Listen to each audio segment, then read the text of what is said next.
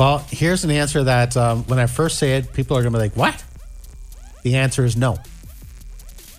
And here's the reason. It's not true. The first step when we actually die is to come face to face with the Lord as he sits on his throne of judgment. So we are all judged. And then after the judgment, then we are sent to one of two places based on what our answer is about what we did with Jesus. Hebrews 9, verses 27 and 28 says this: just as people are destined to die once and after that to face judgment, so Christ was sacrificed once to take away the sins of many, and he will appear a second time, not to bear sin, but to bring salvation to those who are waiting for him.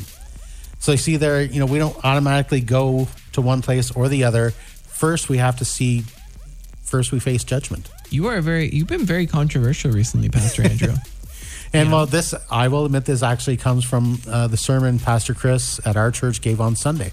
And he started off kind of the same way. He kind of like, so I'm going to tell you, and, it may ruffle some feathers here. And he's like, the answer is no, you don't automatically go to hell. We need to stop telling people that they automatically go to hell as soon as they die if they don't know Jesus. But, okay, time out here though. But does that not mean that they're still technically going there?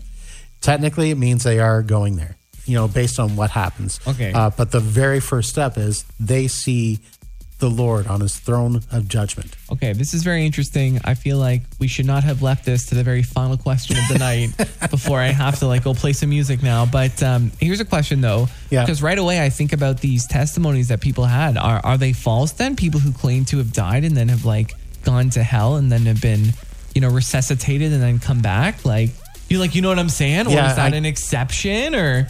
those things, it's hard to say exactly. Get Chris on the lines. That's it, Pastor Chris. But I mean, here's an interesting thing.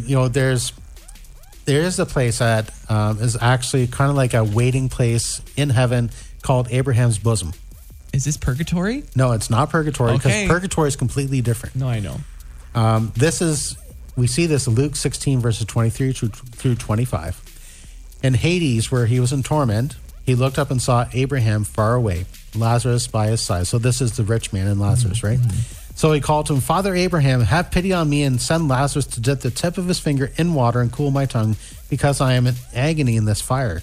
But Abraham replied, Son, remember that in your lifetime you received good things, while Lazarus received bad things. But now he is comforted here, and you are in agony. So this is this place where it's called Abraham's bosom, or Abraham's comfort. That's kind of like that place where we're waiting until the new heaven, the new earth are created. Because, as I mentioned earlier, our current heaven is tainted by sin, because who still reports there? Satan and his angels. They still report about what they're doing in the earth. So the very fact that the current heavens actually has sin going in and out of it.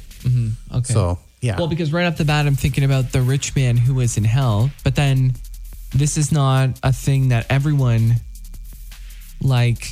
goes and waits and then gets judged at the exact same time and then goes to either one or the other. Because obviously, if this is something that's already happened in the past, or was this just an analogy in the first place, that story? Well, some people think it's an analogy, but I mean, this seems to be a genuine story that, a genuine event that happened, because, why would it be, if it's just an analogy, why would Abraham be named by name? Yeah, and so specific as well at the same time. Okay, so then basically what you're saying is that people die. So this person who was in hell, the rich man in this story then... He's already faced judgment, He's faced judgment, and then he goes. It's not like, everyone is waiting until every single human being that is to die is to go, and then so on and so forth. Okay.